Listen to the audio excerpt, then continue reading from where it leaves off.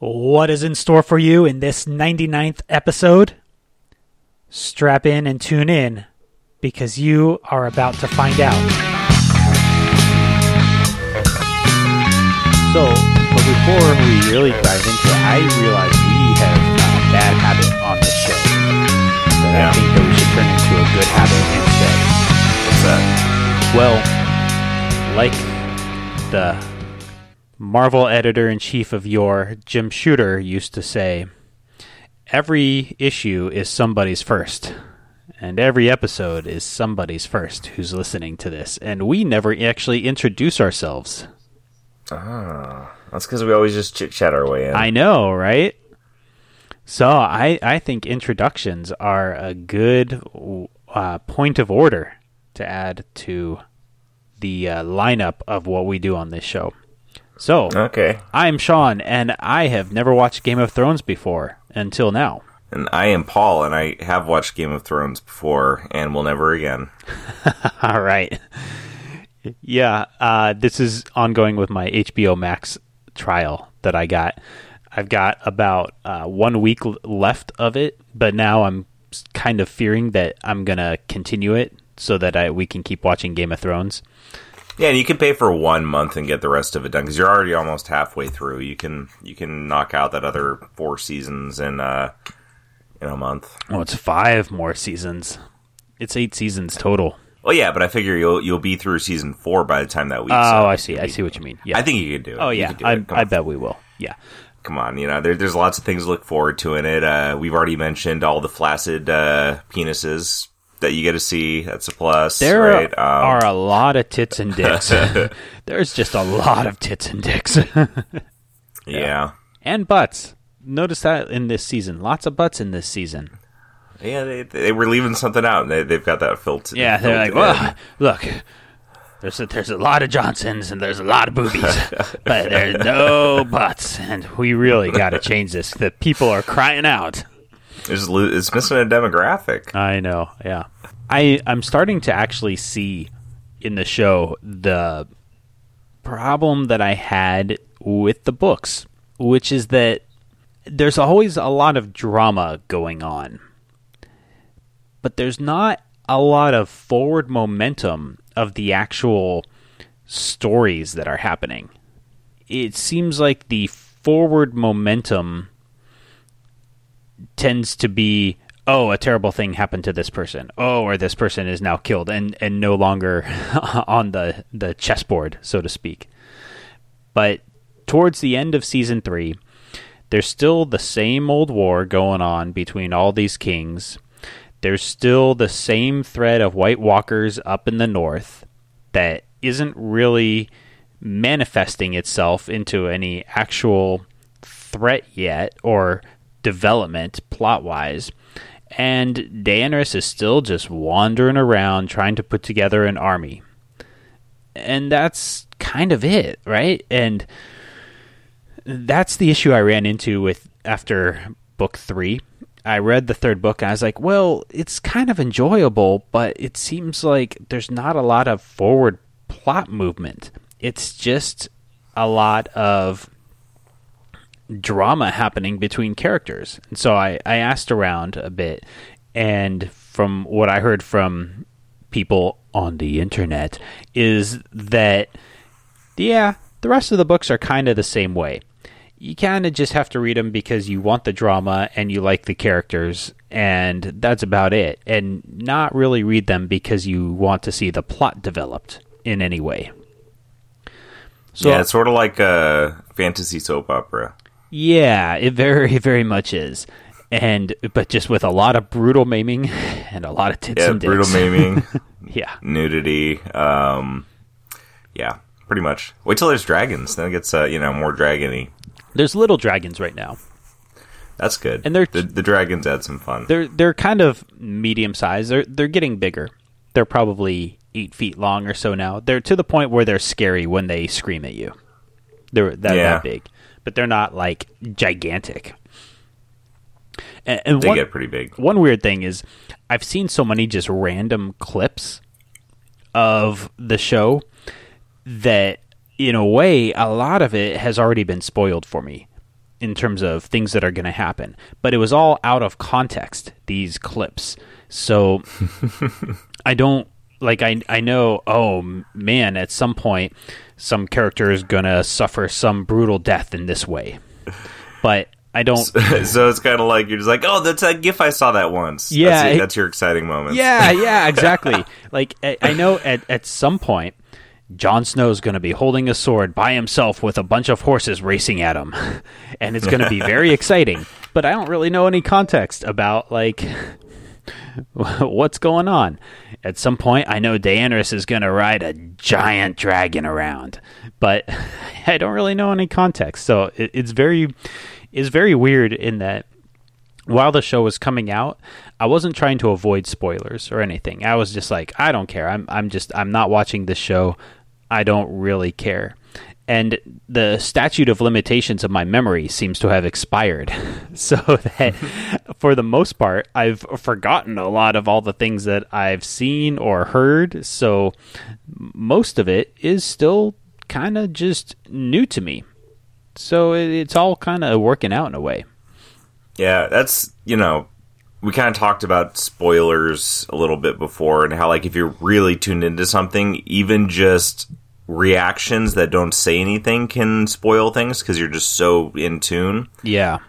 That's why it's nice to, like, not get caught up in the hubbub with stuff and just, it's kind of the same thing for me. I watched Game of Thrones after the fact. I think I watched the last season not long after it aired, but I just didn't really care what people were saying about anything. It's like I wasn't so tuned in that every little comment stuck with me, and it didn't mess anything up at all. It's kind of nice that way. Yeah, it's interesting how the opposite works, where when I'm not in tune with a show and I see people's spoilers and reactions, they're just meaningless and they just fade away into nothing almost as soon as I see them because I have no context to have them mean anything. And it's like, have you ever seen Westworld? No. Oh, okay. Well, I was going to make a reference to the picture they show the robots, and it looks like nothing to me.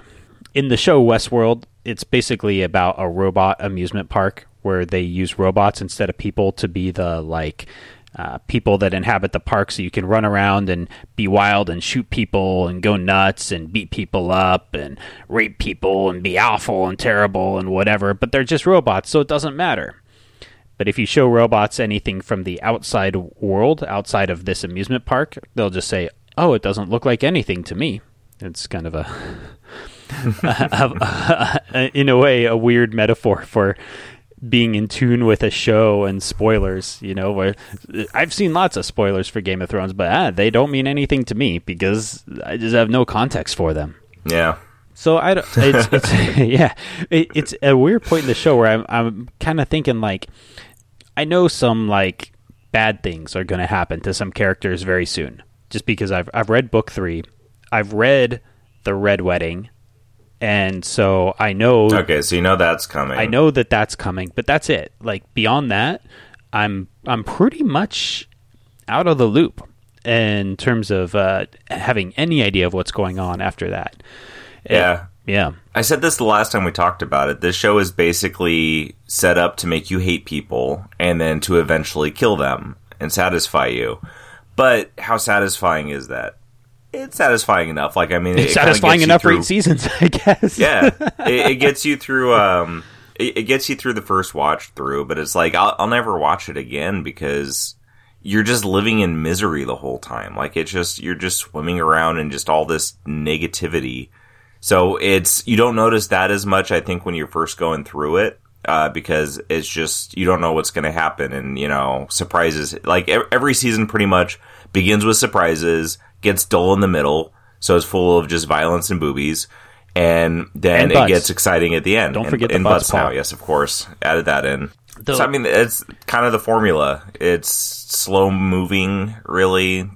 Even with the advancing of the story, it takes forever. And like the thing that stands out to me looking back on the show, and you'll see this more as you go through it, is it really is all just to make you hate people and want to see them die.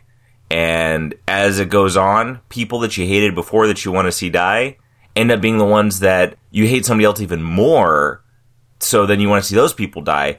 In the end, almost everybody dies. You get down to a few people. I mean, you know, like, even without spoilers or anything, that the reaction to the last couple of seasons wasn't the most positive. Yeah. Go into it knowing that, and it's fine. But it definitely is, like, there's no real mastery to how they wrap up the story. It's very much, HBO going, like, okay, we don't have any more books, let's wrap this up. And you just see it coming a mile away when you get there. Yeah, that's kind of what I have taken from it. It seems that in the last few episodes or the last season or something, a lot of the characters and their decisions, when before they were very nuanced and shades of gray, seem to turn very black and white and two-dimensional, is kind of what I took away from it. Yeah, that pretty much sums it up pretty well. But it's still, I mean, it's a fine ending, but you get to a point where there's, like, kind of only one way they can go with it. And that's the way that they go with it, you know. Uh-huh. And that's kind of the charm of the show through the first 6 seasons is you're genuinely surprised by things that happen. Like, you know, bad things are going to happen. Like, you always feel like bad things are going to happen, and you feel like the worst thing is probably what is going to happen, especially after you're a few seasons in and have experienced that several times. I mean, like, you commented on, like, the season 1 ends with Ned Stark dying, like, right when you start to like him, right? Yeah. That's pretty much like how the whole show goes, but, like, the plus is that it genuinely catches you off guard over and over and over. You don't see stuff coming. Yeah, and I think we just had, not too long ago, but it was last night in our watching, the episode that ends with Jaime Lannister's hand getting chopped off. Mm-hmm. Where it, like, the show is going where he's, like, talking his way into, hand me over to my dad, he'll pay you lots and lots of gold. And the guy's like, ooh, tell me more. All right. Ha, ha, ha. And he's like, just one thing. How are you going to do it without a hand? Chop. And that's how the show ends. And, or at least that's how that episode ends. And it was a very shocking moment because I didn't remember that at all. I didn't know that was coming. My wife didn't know that was coming. And it comes at a point where we're just starting to kind of like Jaime Lannister because Jaime and Brienne of Tarth they're having their little buddy adventure as they're walking through the woods for episode after episode after episode. So we're kind of like, hey, yeah, you know, just, I mean, because Jaime's a terrible slimeball person, and that's what he does, is make people like him, even though he's an awful human being. But, like, that's what happened, right? We started to like the character. Then, oh, no, he gets his hand chopped off, and, oh, no, like, that's the only thing he's ever been good at. It's terrible. It was very shocking, and so it was a fun, shocking moment. The one thing that is a bit of a bummer so far is that it seems that everybody who has died has been people we like. Because the first is Ned Stark, and it's just when you feel like, okay, Ned Stark is the hero of this show. So, all right, like, you know, we want Ned Stark to be the hero. And then, oh, he's dead. And then a next big one is Renly. One of the Baratheon king guys, and he gets killed by the shadow monster. It was just when we were thinking, like, yeah, we maybe Renly is like a cool guy, and we like Renly, and then he's dead. And so it's very odd that way, in that it seems like all the people that are dying are the people that are likable right now, and the bad things are happening to the likable people, and the despicable people, the people we truly want to die, haven't yet. Though I'm sure they'll get theirs eventually. So, yeah, pretty much. yeah. But so I guess it just, I wish there was a little more balance to killing people we hate, at least in the early seasons. Yeah, eventually you start getting some of that. Well, I mean, like I said, that's kind of what it's setting you up for. And I don't tend to, especially now, like, as I get older and I don't really want to dwell in negativity, I don't really like these shows as, like, nearly as much, where the premise is all set up around making you loathe somebody so much that when they finally get theirs, it feels really rewarding. And I guess it's just like, that's kind of setting up enjoyment based on really negative qualities, isn't it? Like teaching us to like hate enough that we enjoy somebody else's misery. Yeah. Can you think of an example, like something that comes to mind? Yeah, like there's this show called Game of Thrones where it makes you really. But I mentioned this last time too, but it was the same thing with Sons of Anarchy. Sons of Anarchy sets you up to just hate people so much because they're so awful that when something awful happens to them, you feel good about it. Yeah, that's what Game of Thrones is doing that the whole way. I mean, like right now, Joffrey, like you absolutely despise Joffrey, right? Oh yeah, you can't wait for him to get his, right? He is awful. Yeah, you want it so bad, right? So you can't wait to see him have a terrible, awful death, right? Yeah, a lot of shows do that, but I can't remember the name of the movie now. I was trying to look it up real quick, but I honestly can't remember enough to even figure out how to look it up. It's a samurai movie that was on Netflix. It's a newer movie, like the last, I don't know, 5-ish years. I really don't remember how old it is. I watched it, I think, a couple of years ago. And I start watching this movie. I almost quit watching it because the beginning of the movie was basically setting you up to hate the bad guy as much as possible. And he did awful stuff. And especially with it being a newer movie, they were more graphic than otherwise about what he did. Like, it did a really good job of making you absolutely loathe this character. And a good chunk of the beginning of the movie was just all that. And it was so miserable that I was like, why do I want to watch this? But what happened with that one is it sets up the character like that, so you absolutely despise him. And then it gets completely away from that. Because now they've set up your big bad guy, and they made you hate him. And then the rest of the movie is all these various samurais coming together to end up working together to take him down, and they're all willing to sacrifice everything to get this guy. So the rest of the movie is that. So from that point on, the movie was better because even though like it was so awful and it basically did the same thing, like makes you want to see this guy die, it didn't dwell in that the whole time. Like not every ounce of the movie was dwelling in that. And Game of Thrones, I think that's what it does, is it makes you hate that guy, but then everything in between is just misery. Mm-hmm. Yeah. So, yeah, I don't know why I'm subjecting myself to this, but I am. I think I was always kind of curious about the show. Yeah. You know? I mean, don't get me wrong. I watched the whole thing once, and I don't regret it. I just won't do it again. And it's such a cultural phenomenon of a show.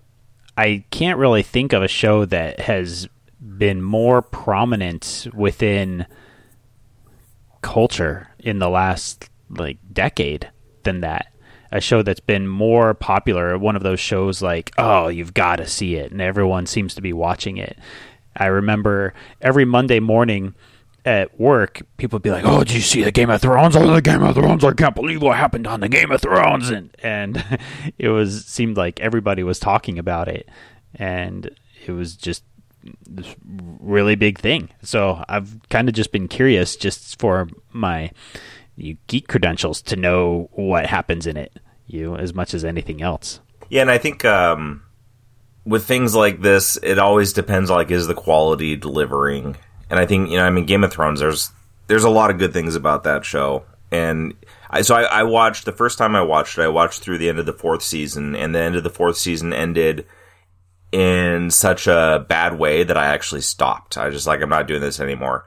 But at that time, I also had to watch it late at night. I couldn't watch it with anybody else up because streaming wasn't what it is now or anything, so I couldn't just stream it somewhere on my tablet where I could watch it and contain all the awfulness, but, watch it while other people were up, basically. Now, when you say bad, do you mean bad, poor quality, or bad, oh my gosh, this was a terrible thing that was portrayed on the show that I don't know if I needed to see? Okay. Yeah. Okay. Yeah, no, there's something that happens that really bothered me. I was up till 2 a.m. watching it, and the episode ends with this awful thing. And I had to watch another episode just so that wasn't the last thing I saw. So I ended up staying up ridiculously late. Not that 2 a.m. isn't already ridiculously late. But that just kind of, goes to show. But yeah, so I quit watching it. When I started again, like I had shared before, was I had, I think DirecTV Now is what it was called at the time. I had subscribed to that to watch sports.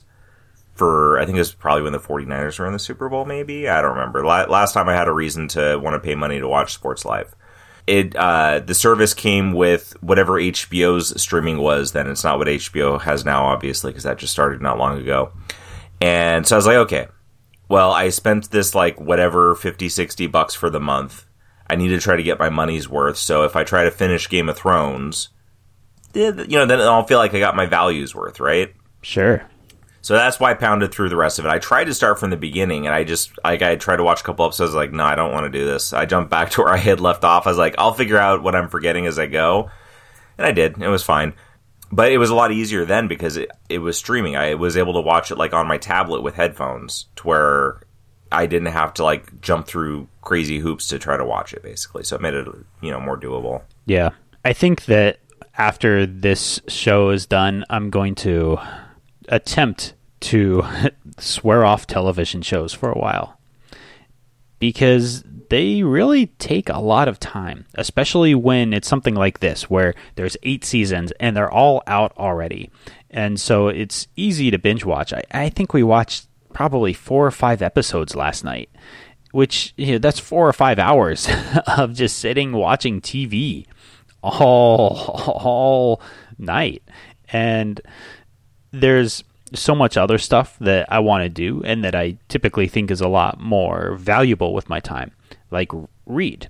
I'd prefer reading over just watching TV. I've never been the one to just put on TV just to like watch something. That's just, It's not something I do. It doesn't even ever occur to me. Like, when I'm just kind of sitting around, I'm like, I don't really have anything to do. I just want to, sit around, mellow out, or just kind of mindlessly do something. Television never even comes to mind. The closest to that will come to mind is video games. And so usually my television watching is very deliberate. I watch TV because there's something specific that I want to watch. And so I watch it. I try to limit those things just because of the time investment required. Yeah, and I think that as we get older, our time is more valuable because we have, like, you gain more things you want to devote your time to as you get older, I think, because you constantly throughout your life are trying new things, and so you kind of add to these are the different things I can invest myself in. But yeah, like, that's always a big question for me is what is, is this worth my time? That's why, like, I don't watch many movies either. And if I want to watch movies, I want to dedicate it to movies that are really something I want to watch, not just like whatever random thing. Like, I don't want to watch something just because it's popular and other people are talking about it. My wife is very much a binge watcher, so she always pretty much like picks a show to just keep on watching each night, but she'll watch it for like an hour or two a night. Couple episodes, depending on the length of the episodes.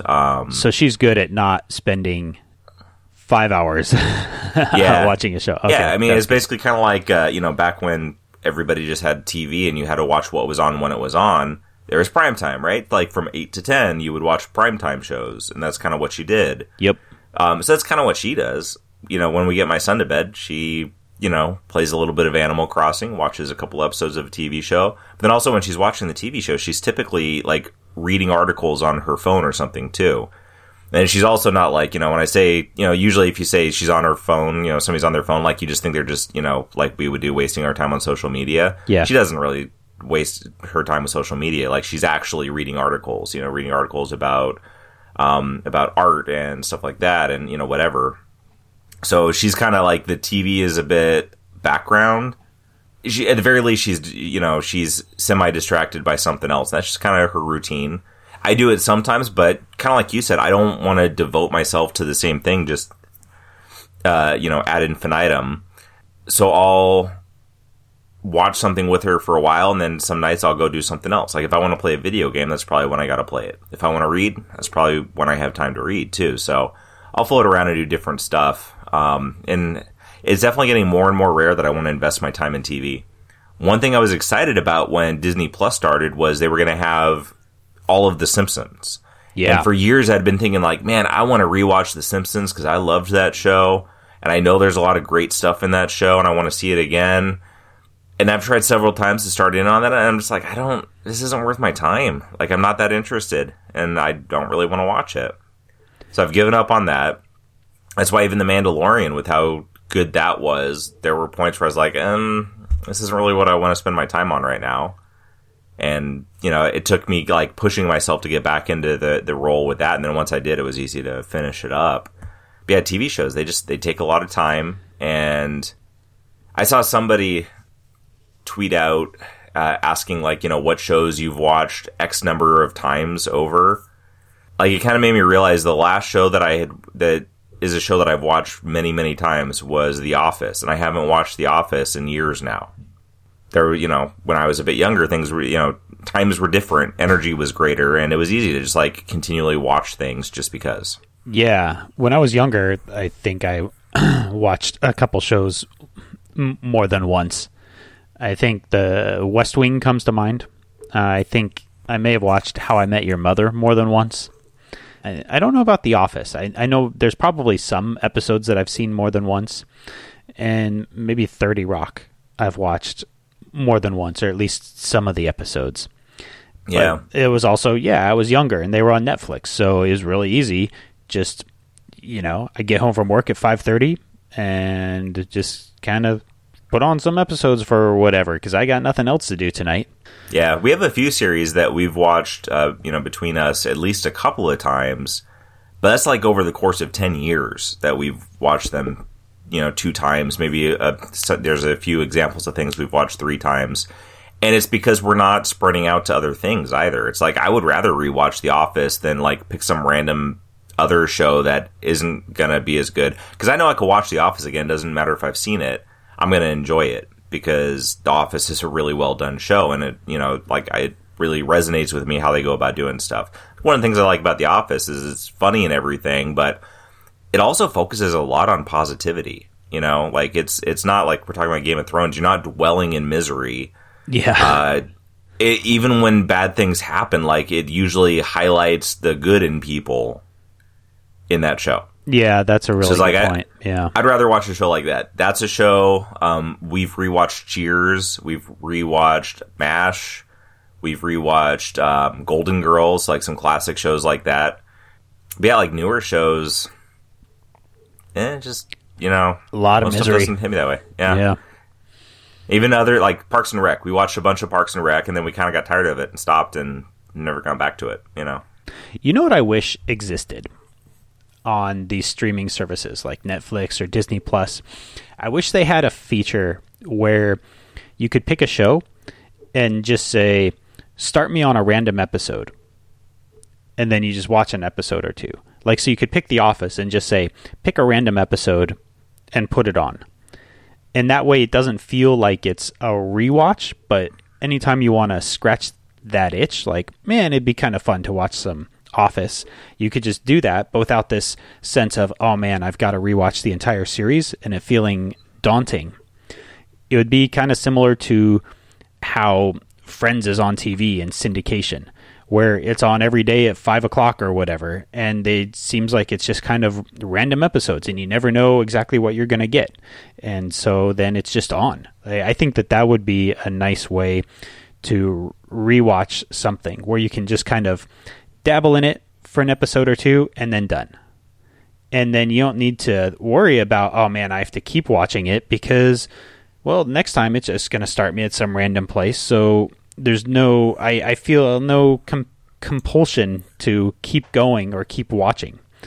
I think I'd like that. Yeah, it'd be cool if they, along that line of thinking, if they did sort of like curated lists. So like the 20 greatest episodes of Friends or whatever show, where the episodes aren't chronological. You're not having to watch through full seasons, but it's highlighting some of the best episodes. That's something on WWE Network, so wrestling.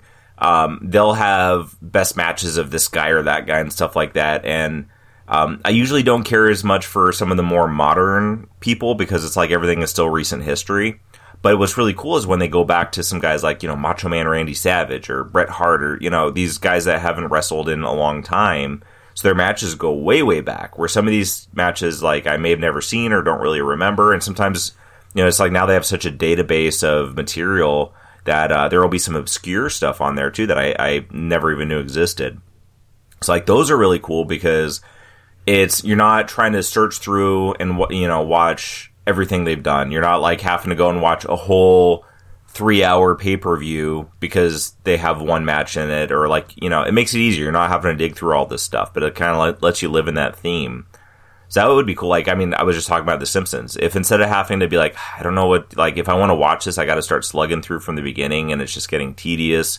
If it was just like, here's the, 10, 20, 50 even greatest episodes of The Simpsons, I'd be much more likely to do that. I agree with you. Yeah. For something like The Simpsons, I definitely agree, because that's something where I've seen it on Disney Plus, and it's something I'd be curious to watch, because I kind of stopped watching Simpsons probably around season 5 or 6 or 7 or so. Yeah. See, I think I watched through around season 12. Okay, yeah. That's like 20 years ago now. Yeah, I know. And that would make sense, right? It was similar points in our life, I think. Yeah. Because I guess it was basically when, I don't even remember what day Simpsons was on TV. But it was when I would rather go spend time with my friends than watch TV at night. Yeah. Is when that happened.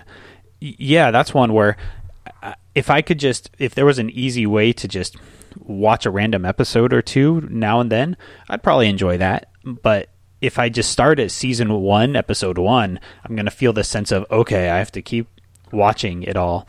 But I'd rather just like, okay, play a random episode from season 2 or a random episode from season 6. That would be really fun. Or if it was like, here's 10 great Simpsons episodes, just watch 1 or 2 of those every now and then. I think that would be really cool. Yeah, it seems like there's more streaming services coming out now that instead of like just here's a library of stuff, it's here's some stuff that's on that you can choose from, and these are some of the free services, and I guess there's a handful of them, like Peacock, right? Like NBC has Peacock, and you can use it for free, but it's more limited, or you could pay more and have more access. And there's stuff like Pluto or Crackle or Tubi, or there's all these different things, and some of them are just crappy versions of Netflix or whatever, but some of them is like, here's some stuff that's on, and you don't get to choose like this whole library stuff. It's just what's airing right now. I can see, like we talked, I think last time we recorded, about shows that release episodically instead of releasing the entire season. Yeah. Like Mandalorian. Like, I think there's a lot to be explored there as far as streaming services go, to where you can offer content in a different way, where maybe it's like not so, a big thing with streaming services, they have to pay for the rights for all these things that they show, right? But maybe that's different if they do it in a different way, and it could be more cost effective for them, but provide somebody who just wants to casually have entertainment, a different way to approach it. It's like if I'm just going to if I just arbitrarily watch TV, from 8 to 9 o'clock each night, and I don't even necessarily care what I watch as long as it's not something I don't want to watch. That would be kind of cool to have a service where it's like, okay, well, here's a handful of choices, and it's on. Interesting. Yeah. I know I would never use a service like that, though, myself. Yeah. Yeah. I think it would have to be narrowed down a little bit more to, more specific interests. But yeah. I feel like there's stuff that could be explored because, people have been spoiled by the advent of these services that allow you to, like, have access to almost anything at any time. I think that we're getting to the point now where people realize that that's not always what they want. I've seen that happen with social media, where social media for a while was kind of the be-all, end-all, and like it's like you had to be plugged in to everything possible all the time, and people are balking at that more. People are getting off of Facebook, getting off of Twitter, or at the very least, using them in different ways to where they feel less obligated. And I've seen differences in that in business, with like how those things are leveraged to use to connect with people. The emphasis on it, like obviously there's still a big emphasis on using social media for advertising and stuff, but the way that it's being done like feels different now than it was feeling like maybe 5 years ago. I think more and more people are realizing, not everybody, of course, and like technology and all this stuff, like this connectivity is a big part of our lives, but I think that now we've lived with it long enough that people are realizing that there has to be some barriers for it to be healthy. What do you mean barriers? You mean like just kind of restrictions on it, or kind of more? You can't always be connected all the time. You have to set boundaries. People can't always have the expectation of getting your attention immediately. And to set those boundaries, like, we individually have to change how we do things. Yeah. I mean, just as simple as, like, say, not carrying your phone with you all the time. Like, I don't have alerts show up on my phone for Twitter or Facebook. Oh, that's smart. For Facebook, I don't even have an alert that shows me I have a message. Like on Twitter, like, it'll show the little like dot or number or whatever by the app if somebody has messaged me, but it doesn't give me an alert. So like both of those I have to choose to look at. And Facebook, like, I actually have to open up the app. I can't just get something showing that I have a message. And so it's like I kind of minimize that.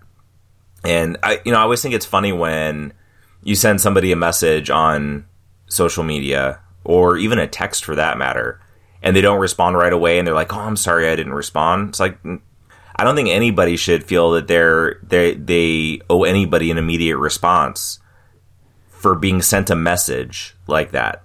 You know, if somebody wants your immediate attention, they should call you on the phone, where if you pick up, you're talking to them, you know? Yeah. Like there needs to be more barriers with this, and I think that people that are like young people, they're just living in it, and they're not there yet. Those of us who were already like grown-ups by the time all this stuff started, we've been sucked into it, and now we're pulling back out of it because we also remember what life was like before it, you know? Yeah, that's one thing that I'm finding is I've been much more mindful of how much of a distraction all this stuff is when, like, I'm at work. Mm-hmm. And it is a terrible distraction because my work is a desk job.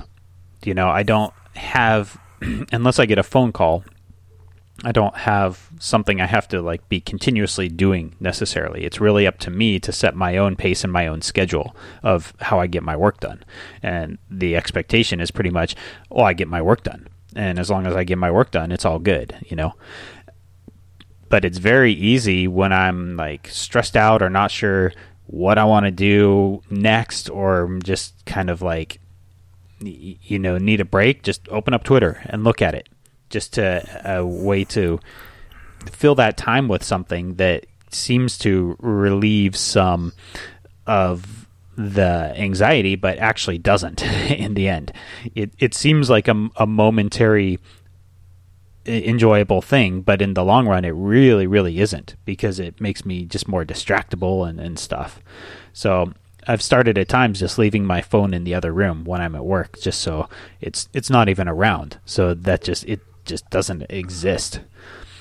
And I think that is a valuable thing. Disconnecting, having phones away time, phones down time. I'm kind of playing around with that a little more, especially this year. It's one of the things I'm trying to focus on, is how to mindfully use the internet rather than just passively and as a distraction use the internet. One thing I realize, I guess it's been a while ago now, but one thing I realized is that there's... Well, really important. I want to make sure everybody listening knows that listening to this podcast is one of the active things that you do, not a passive thing. So you should definitely seek out this podcast and listen to it intently. So just a caveat there. Yeah. I'm not talking about this podcast when I say put your phone away. Listen to this show and then put your phone away. Yeah, that's actually kind of a funny point, though. Like podcasts, there's something that is a very different kind of engagement. Like, you're dedicating some time into something. And like, I feel like podcasts are a way of slowing down and enjoying something rather than, you know, just like info dumping into your brain. It's like, I watch my son. He loves YouTube videos, but I see him behave differently if he watches too many YouTube videos compared to if he watches a TV show or a movie. They're so like just gratuitously like quick and satisfying that it starts to like, it's not letting our brains function properly, basically.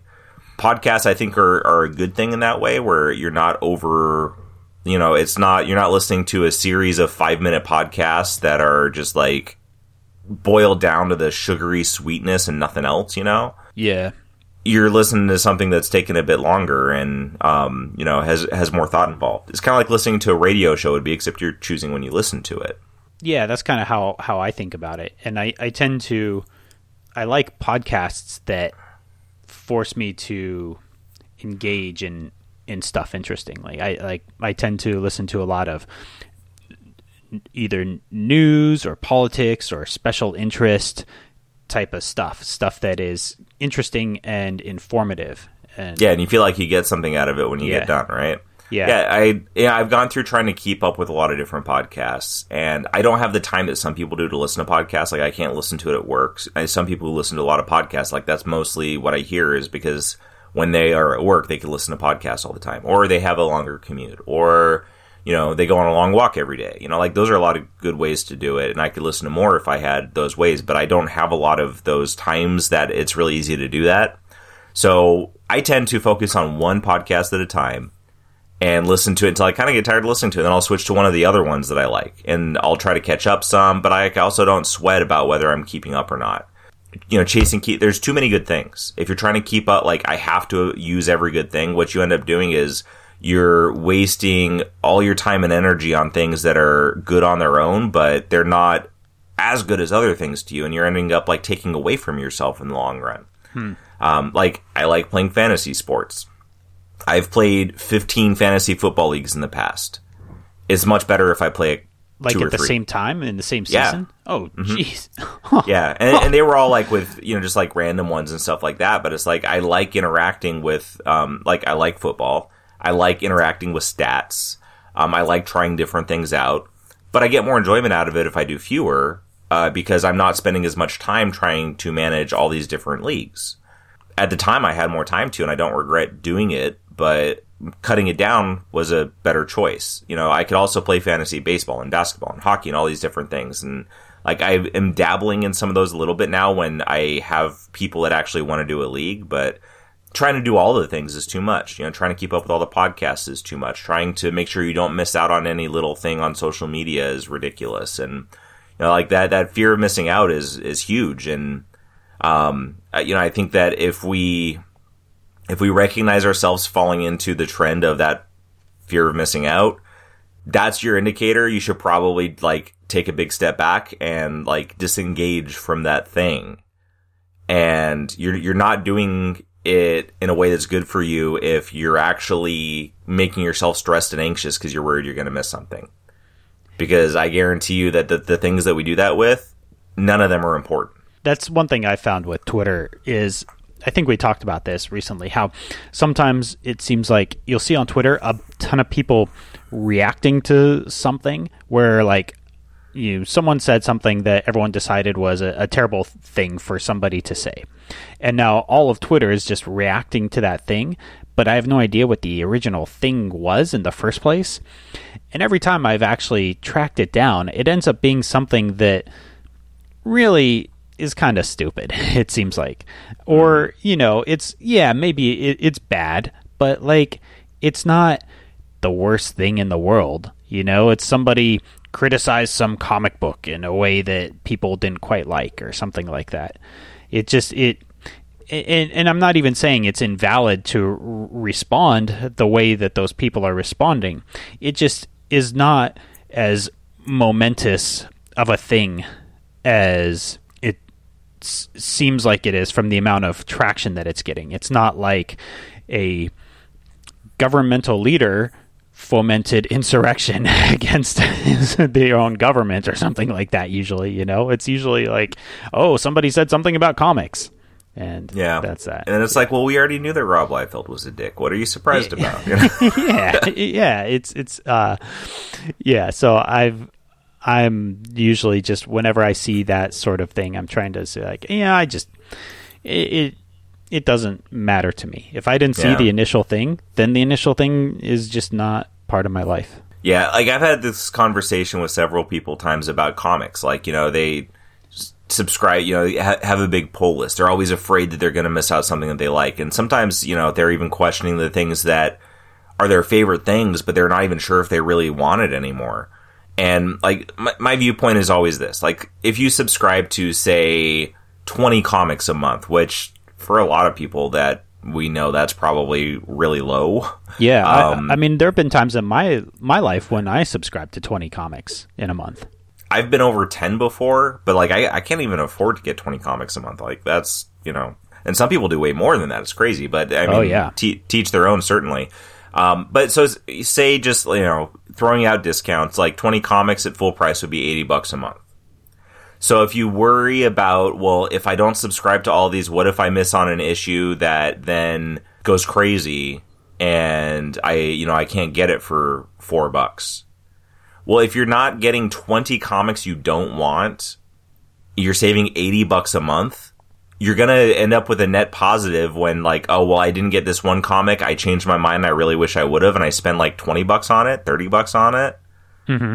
We end up spending a lot more because we're worried about missing out and overloading ourselves on stuff that we don't want because we're worried about the one time we might miss out. But it's kind of like if you get the most expensive warranty on everything that you buy, every single electronic that they offer you a warranty, et cetera, like you're going to spend a lot of money on warranties.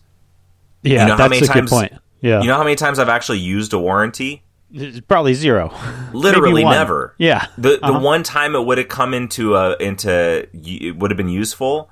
We actually, so my wife had dropped her iPhone in a puddle, picked it up immediately, but then the phone stopped working.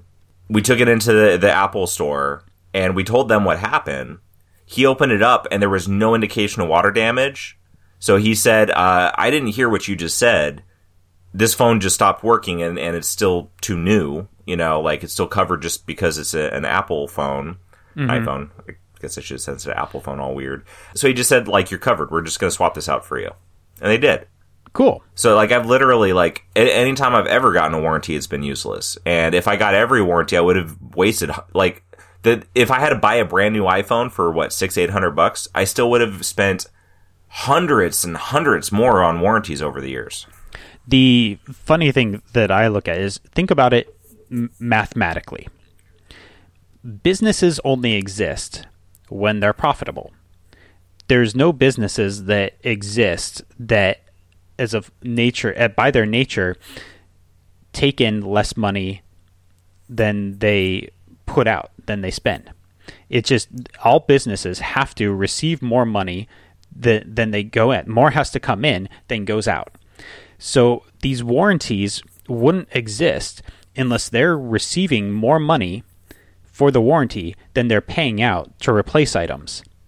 So mathematically, this thing only exists to make sure that it's a waste of money, right? Because otherwise it wouldn't exist. Because it's either a waste of money for the consumer or it's a waste of money for the business. Right? It's not, there's no like usual break even thing here. And the business wouldn't exist unless it was making more money off of it than it's putting out. And that means that you, on average, are getting less out of your warranty than you're putting into it. So it's, I think, very much a waste of money. Yeah. Yeah, that's... Sorry, go ahead. No, I was gonna probably go on a tangent that I don't need to be honest. So you had said that you wanted to talk about something about entertainment. Sure. Did we touch on it? Did we hit it? Or no, we didn't. Okay. We didn't. But let's get to it. Okay, all right. So this is something that I thought about from watching Game of Thrones, and this is still kind of bubbling and simmering in the back of my mind in terms of if this actually is a useful observation in any way or if it's even a valid observation. But here's kind of where it came from. Is we started watching Game of Thrones with the subtitles on. Because sometimes people say things that are just unintelligible. Mm-hmm. Like we just actually wouldn't have understood the words that person just said on the show. And I've noticed this more and more in movies and TV. There's this lack of enunciation that people do. A couple weeks ago, we talked about the movie Tenet. It was actually unintelligible a lot of the times. Whole conversations where I actually literally understood 50% of the words that were being said because the mix was so bad, and the way people were talking was so mumbling that something really meant it. It wasn't intelligible, the way people were talking. And I'm kind of scratching my head at times, like, why? Like, why has this even happened? And what I started thinking about is tying this into a conversation we had early on when we were talking. I think we were talking about the show Golden Girls a while back, and how Golden Girls, it seems like the characters aren't acting as much as they are performing. Like, there's very much like they're not trying to act realistically. They're performing a character on the show, right? And they're performing these dramatic things that they say and these attitudes that they have, but it's not really realistic. Like, if you put a camera in a house, nobody would ever act like any of the characters act on Golden Girls, because they're performing. They're not acting. You know what I mean? Yeah. Yeah, but I think that there's this trend in movies and television away from performing and more towards acting, where things are trying to be more realistic, and they're trying to write things so that characters talk in a way that seems realistic. Like, this is how somebody might talk if they existed in the real world and we just put a camera there to capture it. And that kind of goes with this whole mumbly dialogue that people don't always speak very clearly and intelligibly. Sometimes people kind of just mumble. And it's very different from like the tradition of stage acting, which is very much about enunciation and all that. I'm noticing it seems like this dichotomy between performing and acting. And I'm not necessarily sure that this trend of quote unquote acting means better storytelling. I feel like people do think it means better storytelling, but I'm not exactly convinced that that's true. Yeah, I think people are always trying to find ways to be different, and it's like it cycles, you know? Like, okay, we're going to lean more this way because that's not what other people are doing, so that it stands out, and then it ends up being back the other way because, you know, that's kind of the trend of things. But I think, you know, the Golden Girls is a good example where, like, all of those actors were rooted in lifetime of performing. And like when you watch actors that like their background goes back to like stage acting and vaudeville and stuff like that, you see like such a higher level of execution of how certain things are done because it's a skill that's developed. You know, it makes me think about in wrestling, you can see all these guys that can do flashy, fly, crazy moves that are exciting, but the best wrestlers, the best matches are the guys that know how to do all the basic stuff really well. And some of the basic things is like selling, you know, like obviously, like, yes, they're physically doing something, but you know, when somebody super kicks somebody, they're not literally kicking their damn head off. Yeah. It's, you know, it's meant to look like that. But like when you get hit with a move, you have to sell it to make the move look good, to make the match look good, to make your opponent look good. And like both guys got to do that. And acting is kind of like that. Like you have to. Wait. What do you mean, Paul? I thought wrestling was real. Completely real. Oh, okay. It's super ultra violent, and you shouldn't watch it because it'll teach you to do dangerous things. Stone Cold Stunners really do knock people out in one go. Just FYI. Well, you know what's interesting about that? Like when, because we would watch wrestling as kids, and I don't think we quite put it together how fake it was, because when we would play wrestling, we wouldn't pretend to try to hit each other. We would actually like try to body slam each other. This stuff is real. Yeah. But yeah, you know, wrestling is a good example where it's like you have to play up to stuff. And I think in acting, you know, when you get to realistic, WWF has done, WWE, whatever, has done, you know, a couple times where they've gone into this like realism thing. And I remember one of and this was in the era when I had stopped watching wrestling for quite a long time, but I've kind of gone back and seen some of it. They had a wrestler named Bart Gunn box a boxer named Butterbean in a real match.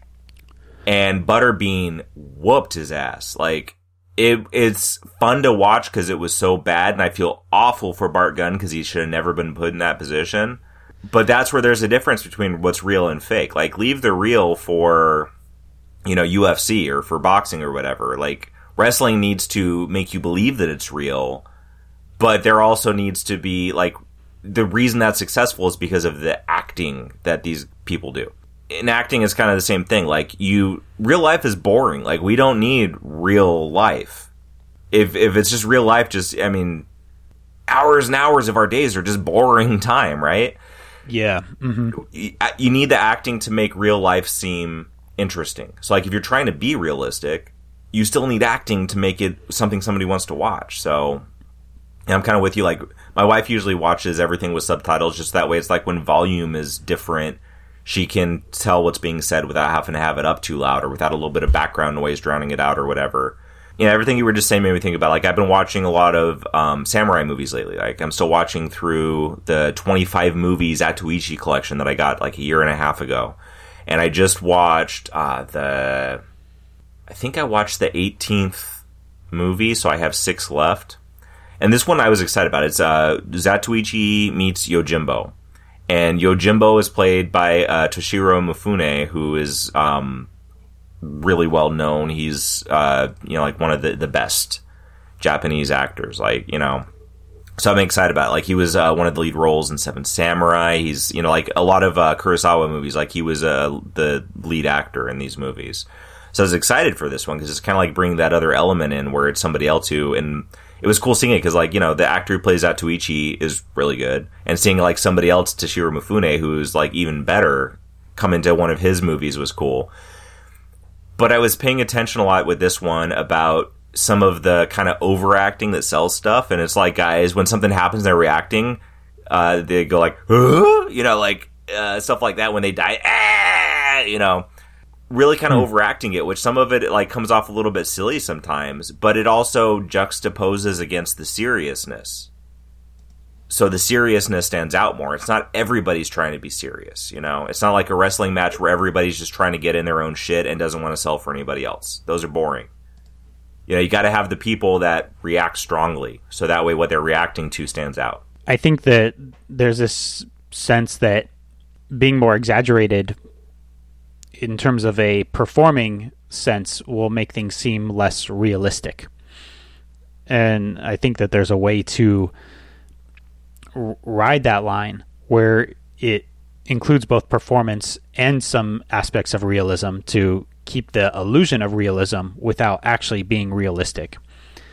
And this is something I see in comics also a lot, where I feel like there's this tendency towards realism. And like, looking back at comics from 30 years ago, 40 years ago, 50 years ago, from like the 70s, 80s, 90s, they're not realistic at all, right? They're not at all trying to be an accurate, realistic portrayal of what's going on. They're much more larger than life, crazy things happening, and the dialogue is meant to reflect that. And I think that sometimes people try to put realism in the comics at the expense of telling a story. Mm-hmm. And that telling a story doesn't necessarily require realism.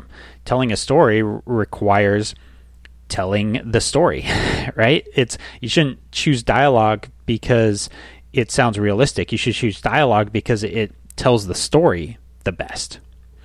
And I think that sometimes I notice, I feel like there's dialogue in there that is written just to sound realistic rather than written to tell the story better. Mm-hmm.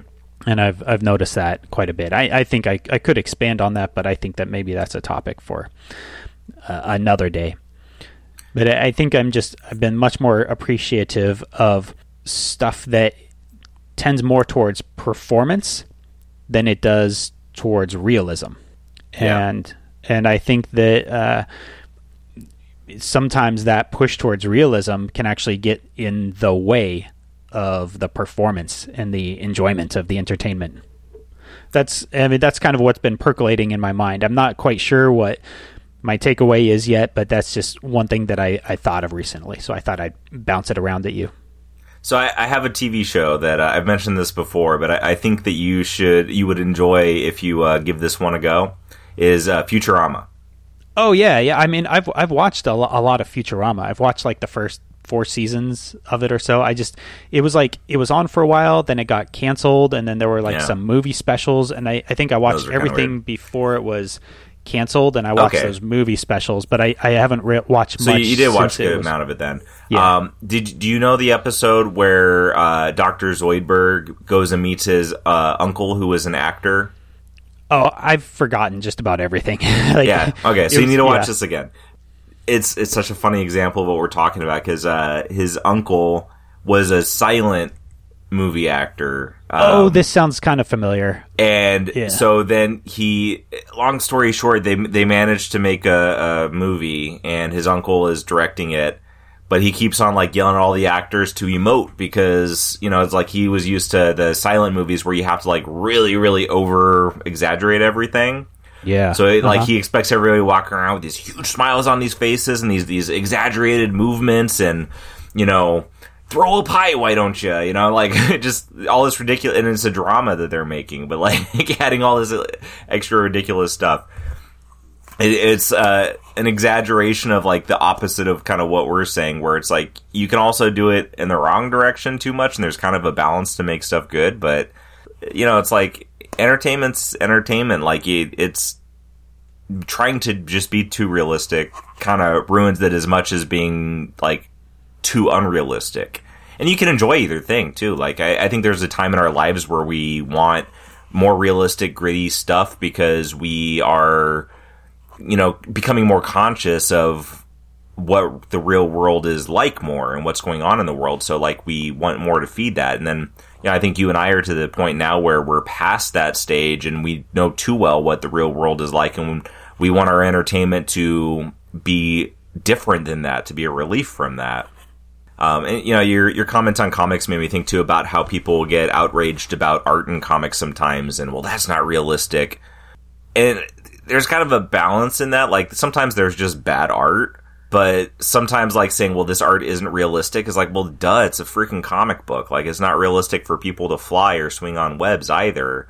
So to be like, well, a body can't be in that position. Well, who cares? Like is it accomplishing what it meant to accomplish? Like, does the art look good or bad?